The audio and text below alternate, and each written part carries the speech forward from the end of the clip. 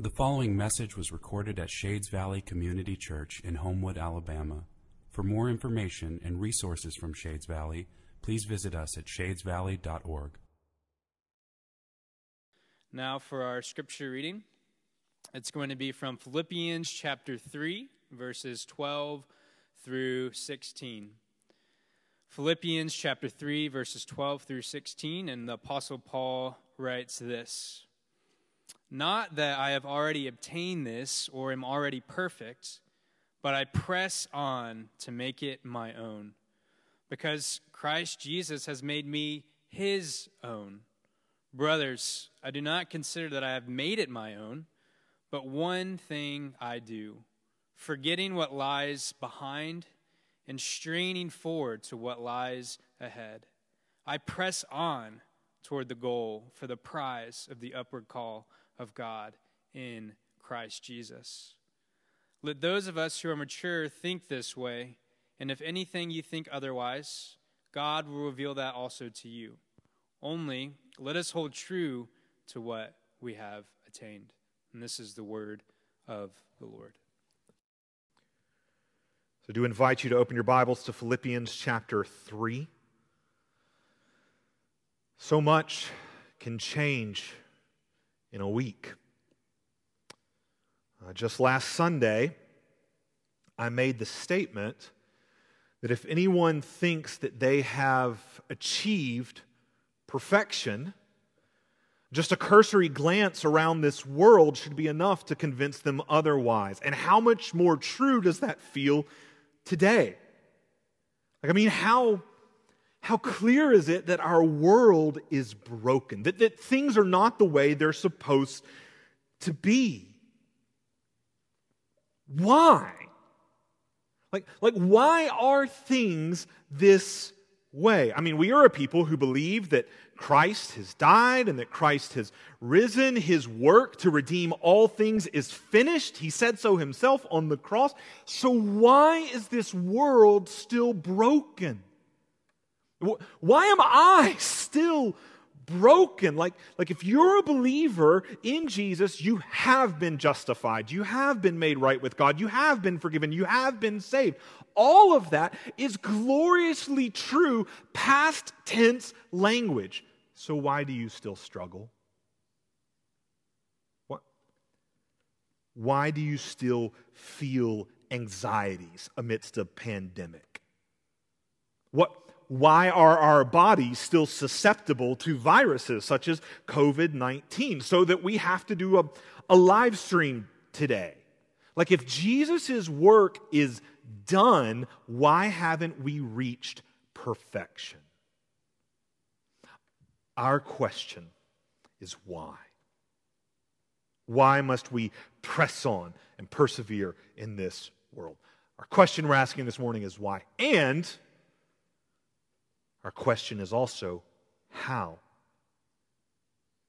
How are we supposed to be empowered to press on in a world with pandemics?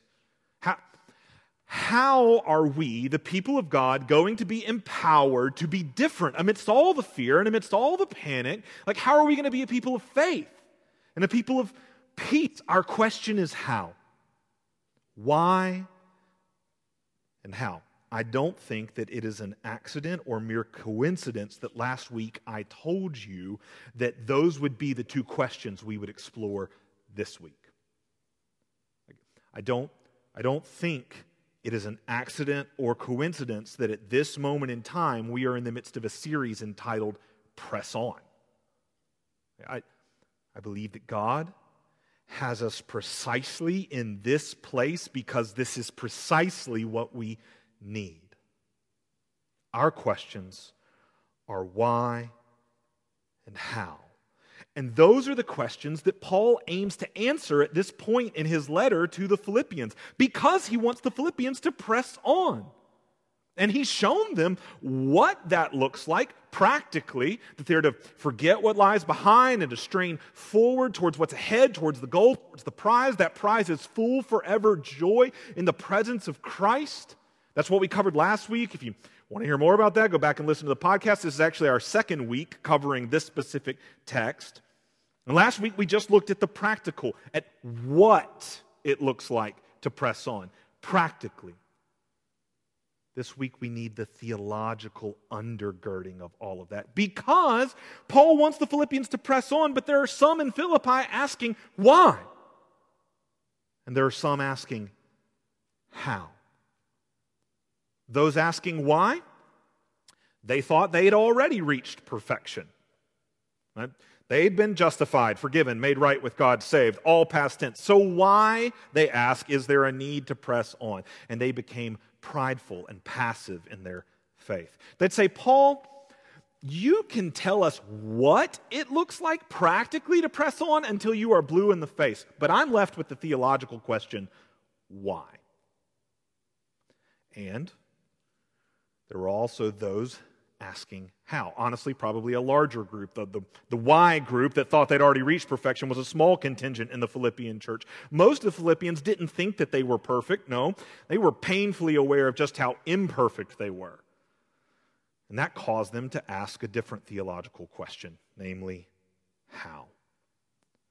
Paul, you're telling us to press on, but how in the world is that even possible? I'm painfully aware of just how imperfect I am. Paul, we are facing opposition from outside the church. We are facing affliction from inside the church. These Philippians are asking, how are they supposed to have the strength to press on? And they became discouraged and disillusioned. They'd say, Paul, you can tell us what it looks like to practically press on until you are blue in the face, but we are left with the theological question, how? Why? And how? Shades, why do we need to press on? And how? How are we going to be empowered to press on? Shades, I hope right here, I hope that you see how much we need theology. Without the theological, the practical falls apart. Like, I can tell you what it looks like practically to press on until I'm blue in the face. But without the why and the how, you will have no purpose and no power to press on. You'll have no foundation to keep you from being shaken to the core by a pandemic. Without the theology, without knowing who God is and experiencing who God is, then your days will be defined by the news about COVID-19 instead of being defined by what you know of Christ. We need an unshakable foundation, the solid rock, Jesus Christ. So, let's dive into the deep end of why and how we press on. First, let's start with why. Why must we press on? Look at Philippians 3. We're going to read verse 12. As a matter of fact, verse 12 is pretty much all we're going to look at this morning. We did the whole passage last week, and you can go back and listen to that again. But this verse 12, it really summarizes the theology that colors this entire passage. The theology that covers all of Paul's writings, honestly, and we're going to see it peppered throughout this book, but we're going to hone in on verse 12. So Philippians 3, verse 12. Why must we press on? Paul says this. Not that I have already obtained this or am already perfect, but I press on to make it my own, because Christ Jesus has made me his own. I don't know if you noticed, but right there, Paul twice wants us to know that he's not perfect. Like, he doesn't want any of the Philippians or us thinking that he claims to have already reached perfection. He says it twice. First, he says, not that I have already obtained this. We know that this means full, forever joy in the presence of Jesus. Paul says that, not yet.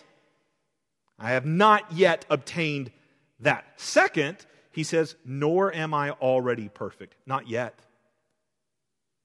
He anticipates being perfected one day in the presence of Christ. All you got to do is go to the end of the chapter and look at verses 20 and 21. And he anticipates a day when he will be in the full presence of Christ and he will be made transformed, perfect, glorified. But Paul says not yet. He's emphasizing what has not yet happened. He has not yet made full, forever, final joy in Jesus his. But something has already happened. Paul has not yet made full and final joy in Jesus his own, but already Jesus has made Paul his own. That's how the verse ends. Look at it. Christ Jesus has made me his own. Already, Paul fully and finally belongs to Jesus. But not yet does full and final joy in Jesus belong to Paul. I'm going to say that one more time. Already, Paul fully and finally belongs to Jesus. But not yet does full and final joy in Jesus belong to Paul. This is what we call the already, not yet. It's a theological framework. We see it all over the New Testament. We talk about it a lot here at Shades. And this is why we must press on. Because this is what we live in, this already, not yet. This is why we must press on. This is why our world is broken, still broken, even though Christ has died and has risen again, because we live in the time of the already, not yet. Already, Christ has taken sin and death upon the cross. Already, he has gone to the tomb where he laid death itself to rest. Already, he has risen, proving his victory over sin and death. But not yet has he returned to bring redemption to completion. Not yet has his resurrection had its final effect. Not yet have sin and death been forever banished from this world. There's a way in which his kingdom is already present. You could think of Christ's death and resurrection as an inauguration of his kingdom and his rule and reign, but it is not yet here fully and finally. We can think about this already, not yet, not just in these big cosmic terms, but in very personal terms. Already, Christ has purchased you. Already, we are fully his people. Already, we can say with Paul, Christ Jesus has made me his own. But we must also say with Paul, not yet have I obtained full and final joy in Jesus.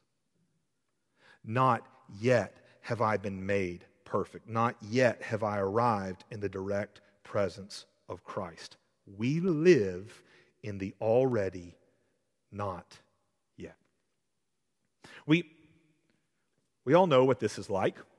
Through various experiences in our lives. It's like getting your learner's permit drive. Already, you can drive. Not yet without an adult. Already, you have a license. Not yet does it look like a normal one. It's got big, nasty red highlights on it and stuff. Already, the privileges of driving are already breaking into your present reality, but driving in its fullness lies in the future. Or to paint a little bit of a different picture, we could say it's like being engaged. If you're a lady, already you wear a ring, but not yet are you married. Maybe already you've bought a place together that you're decorating, but you're not yet living there. Evidences of impending marriage are breaking into your life, but marriage in its fullness lies in the future. We could paint the same picture in a million different ways. We could paint it with closing on a house. Already you own it, not yet have you moved in. Or with having a baby. Already is all of the baby gear breaking into your house, but not yet is the baby there. Or perhaps we could paint the same picture through what I think most people are feeling encroaching on their lives at this moment. Disease and death. Already, the signs of death, aging, sickness, They creep into our lives. As much as we try to say, not yet, with all of our efforts to cover up age. Already through viral pandemics, death knocks on the door of our lives to remind us that it's there. But we insist, not yet. The already not yet of Scripture is like this, but in the opposite direction. Not with death, but with life.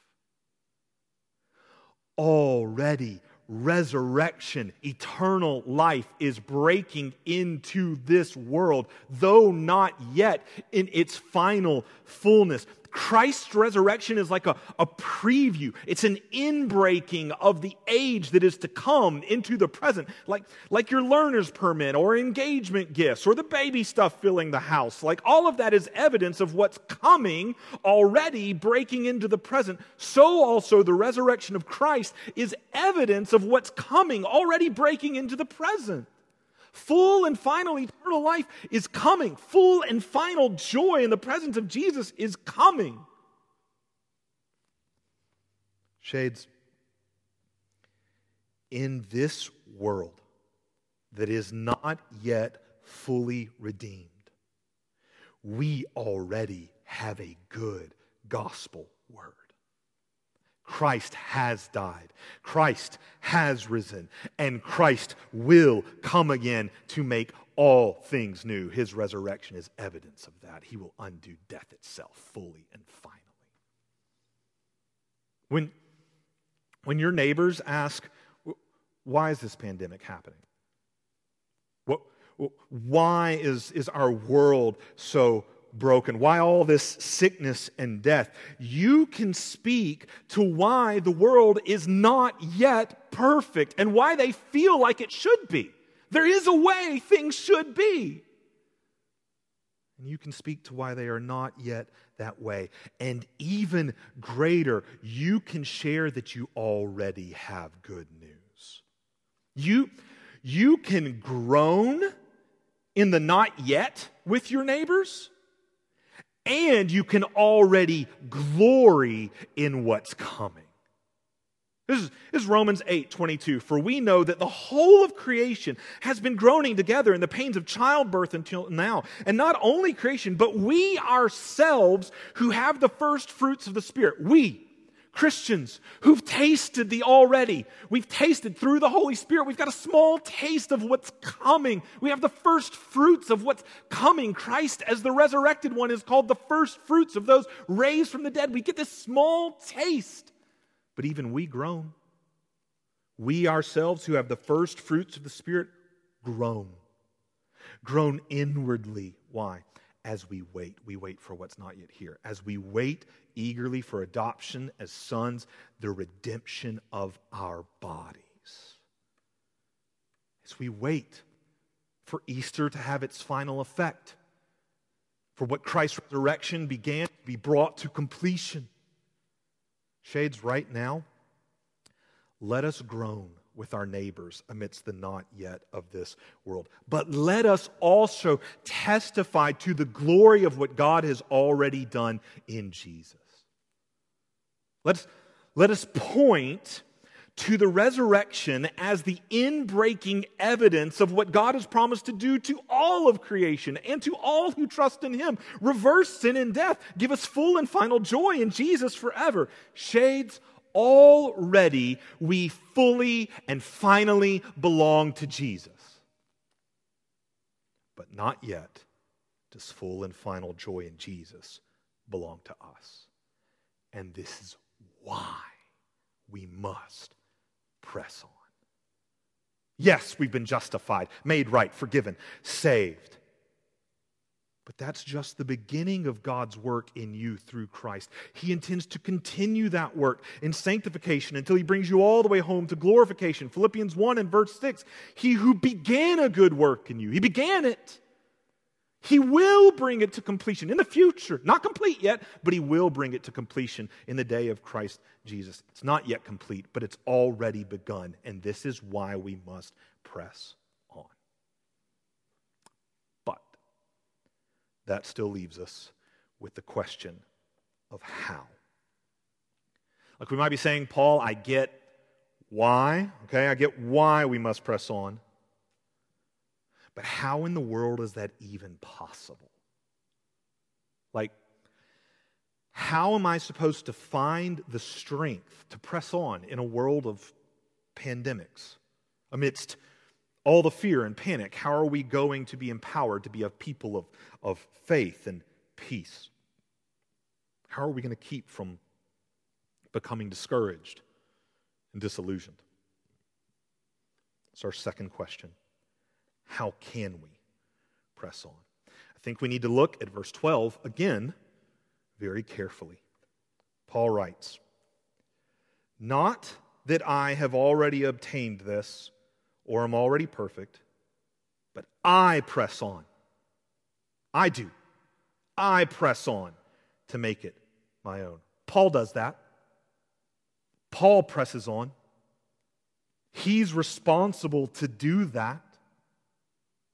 Another way he said the same thing in this letter is going back to chapter 2 and verse 12, where he said, "Work out your own salvation with fear and trembling." You do this, Shades Valley. You do it.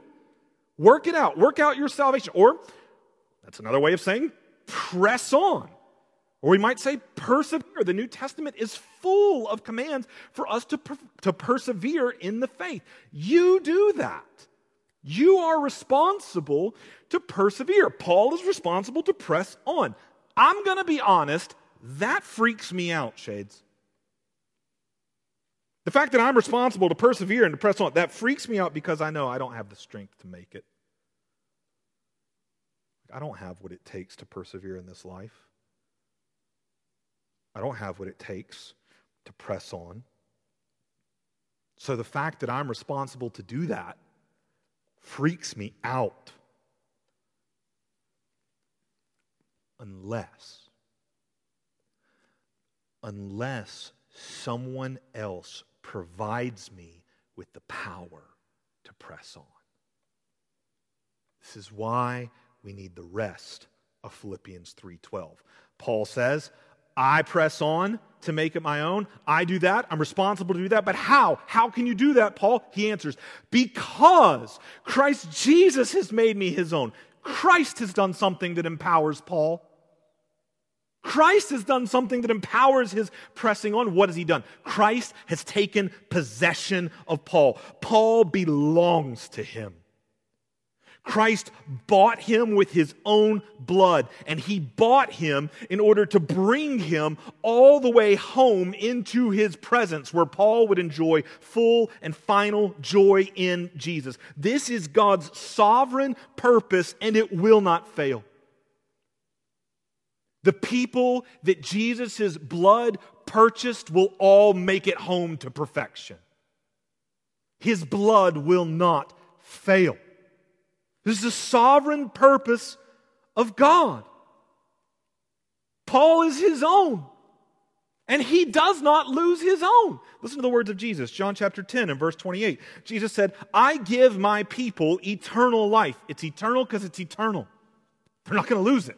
It doesn't stop. Just in case we don't get that, he makes sure we do. I give my people eternal life, and they will never perish. How's that going to happen? And no one will snatch them out of my hand.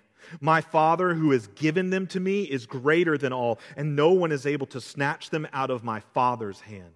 You are in the grip. You've been purchased and you belong to the Son, given and gripped by the Father, all in the power of the Holy Spirit. The triune God, by his sovereign power, keeps his own. Christ sovereignly keeps Paul. And Paul is responsible to press on. Christ is sovereign. Paul is responsible. These are two truths that we talk about a lot at Shades. And we talk about them a lot because they're all over the Bible. God is sovereign. And we are responsible. We hold these truths in tension because Scripture holds them in tension. All you have to do is go to the very heart of our faith to see these truths held in tension. Go to the cross. Who killed Jesus? People or God? Well, people are responsible. Pilate's responsible. Judas is responsible. Those who executed him. We, because of our sin, we're all responsible. And yet God is sovereign. It was the will of the Lord to crush him. Isaiah the prophet says. Peter in his sermon in Acts 2 says that Jesus was put to death by the predetermined plan of God. And then he looks at the people in Jerusalem and says, and you lawless men put him to death. God is sovereign. We are responsible. We hold that tension because Scripture holds the tension. If you cut that tension, shades, you will run into error. I mean, just think about it with Paul right here. If Paul was to cut out his responsibility to press on and only hold on to God's sovereignty, he would be headed for the error of fatalism. Well, God's sovereign. He's in control. Everything is fated. I'm just a puppet on a string, a pawn in the hands of the universal chess player. Nothing I do matters. I'm not responsible to press on. Such fatalism, shades, would prove fatal to Paul's faith. You'd make shipwreck of it. Shades, that would be like us saying right now, in the midst of the coronavirus epidemic, that would be like us saying, well, God's sovereign over what's going on with COVID-19, so you know what, I don't think I have to be responsible to wash my hands. I don't think I have to be responsible to not go out into large public gatherings or whatever it is that government officials are asking us to do to try and help slow this thing down. No, God's sovereign over it all. You do that, it could prove fatal. In an even more serious way, such fatalism proves fatal to our faith. We dare not cut out our responsibility. But to go in the other direction would be just as fatal. Like, let's say that Paul were to cut out God's sovereignty, only hang on to his responsibility. He would be headed for the error of fear. I'm responsible for pressing on. It all depends on me. I've got to find the power to press on through this life and do all that God has called me to do, be all that He's called me to be. It's all up to me. That's terrifying, shades. Like, I would live my life constantly in fear that I'm not going to make it to the end, to the full and final joy in Jesus. I'm not going to have what it takes to press on. Such fear would prove fatal to Paul's faith. Shades, in our current situation, that would be like us saying God's not sovereign over what's going on with the coronavirus. This all depends upon us. And we will live in terror and fear and panic. Shades, we dare not let go of the sovereignty of God. It is our only hope. Paul doesn't cut the tension between God's sovereignty and our responsibility. No, he lives in the tension. Listen again to how he puts these two truths together. I press on to make it my own because Christ Jesus has made me his own. Do you see how he's putting them together? Like in other words, Paul is saying, I am able to fulfill my responsible action because Christ sovereignly empowers it. I'm able to do this because he provides the power. God works his sovereign power through our responsible action. That's how he puts these together, shades. That's how I believe all of Scripture puts these two truths together. God works his sovereign power through our responsible action. Our God is a God of means. He works his power through things and through people. Think of it this way. Every nail in every board on the face of this planet is there because God willed that it be there. Every single one of them. How did they get there? By means of a hammer. God works his power through means, through things. The nails that were driven into the hands of Jesus Christ were driven there because of the will of God. No nail on the face of this planet is any different. He works his sovereign power through our responsible action. This is how prayer works. Another example. When you pray, what makes your prayers effective? Only if God is working His sovereign power through them. And He's called you to be responsible to pray. His sovereignty does not eliminate your responsible action. It empowers it. His sovereignty does not make your prayers meaningless. It makes them meaningful. How else would they be meaningful? God's sovereignty does not eliminate our responsibility. And our responsibility does not limit His sovereignty. No. Why? Because God works His sovereign power through our responsible action. That's how we can press on, Shades. That's how Paul presses on. He tells us that. He puts these two truths together that way, not just here, but all over this letter. All over this letter, he tells us God works His sovereign power through our responsible action. I'll give you just a few. Philippians 1 and verse 6. I already read it earlier. And I am sure of this, that He, that's God, who began a good work in you, He will bring it to completion in the day of Christ Jesus. God will do this, Philippi, sovereignly, by His power. But how's He going to do it? All you got to do is read a few verses later in chapter 1, verses 9 through 11, and Paul prays that Philippi will live in such a way that they will be pure and blameless on the day of Christ. God's going to empower you. He's going to sovereignly bring you there to the day of Christ, and you're responsible to live that way. They're going to be empowered to do it because God is going to sovereignly empower them. God works His sovereign power through our responsible action. One of the easiest places to see this is in Philippians chapter 2 and verse 12. I mentioned it earlier. Work out your own salvation with fear and trembling. You're responsible to do this. Work out your own salvation in every area of your life. In other words, press on. But how? How are you going to do that? By God's sovereign power. Work out your own salvation with fear and trembling, for it is God who works in you, both to will and to work for His good pleasure. It's God who is empowering you. God works His sovereign power through our responsible action. And that's what's going on right here in Philippians 3 and verse 12. Paul says that he presses on. He's responsible to do that. For the rest of this letter, he's going to tell us that he does it by God providing His power sovereignly. The easiest place to see this summarized is in the most popular verse in the entire book, Philippians 4 and verse 13. Paul says, I can do all things. I do them responsibly, me.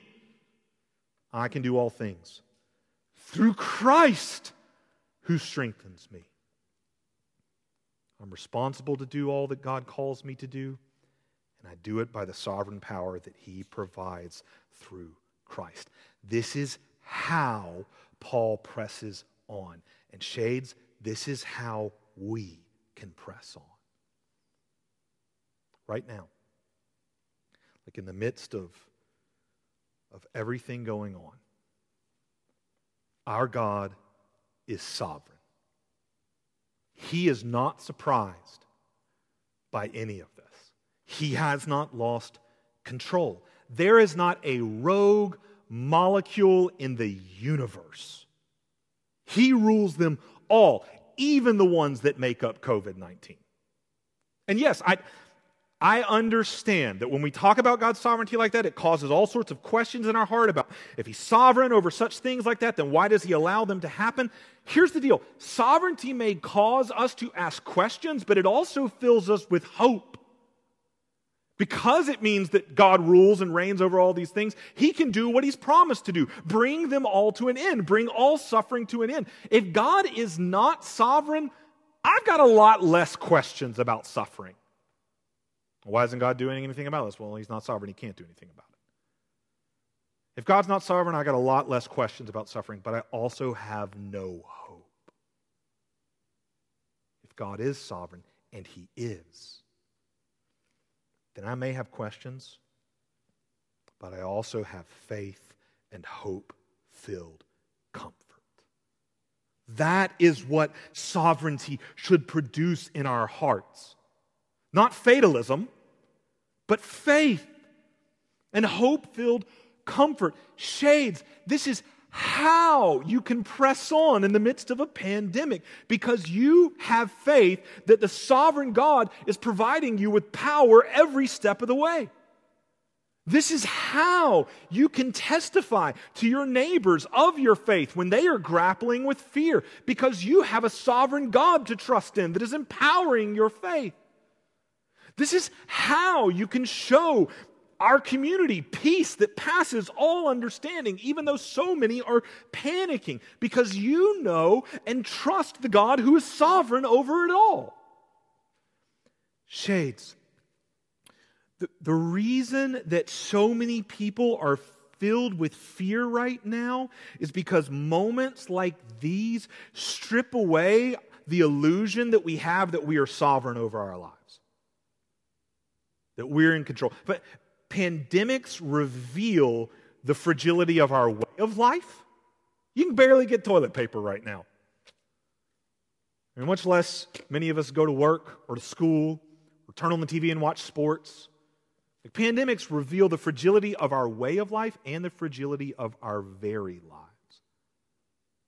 Shades, it's almost as if the entire world has entered into the season of Lent with us right now, as COVID-19 says to every person on the planet, from dust you came, and to dust you shall return. And Shades, we get to cry out and say, so repent and believe the gospel. People are panicking because the foundations upon which they have built their existence, Wall Street, career, kids, community, whatever, the foundations upon which they have built their existence seem to be crumbling down to dust. But Shades, we can point them to the solid rock that does not move in times like these, Christ. People are looking for solid ground to stand on. Something sure that cannot be shaken by any threat. You have the solid ground, Shades, and His name is Jesus. Give Him to the world. We are responsible to do that. And such responsibility shouldn't fill us with fear, but with faithfulness and a heart full of conviction. God's called us to this, and He's going to provide the power for us to do this. Let that fill us with faithfulness, with conviction, that we can testify to the world of the reality of Christ. Responsibility should not fill us with fear, but with faithfulness and a heart full of conviction. For God will work His sovereign power through our responsible proclamation as we declare the already in the midst of a not yet world. Let us press on, Shades, in faith that God provides the power for every step we take. Let us persevere, knowing that He is preserving us by His power. Let us witness to the world that Christ is of surpassing worth. By pressing on. Let us witness to the world of His surpassing worth by pressing on towards full and final joy in Jesus. Let us press on. This is why. And this is how.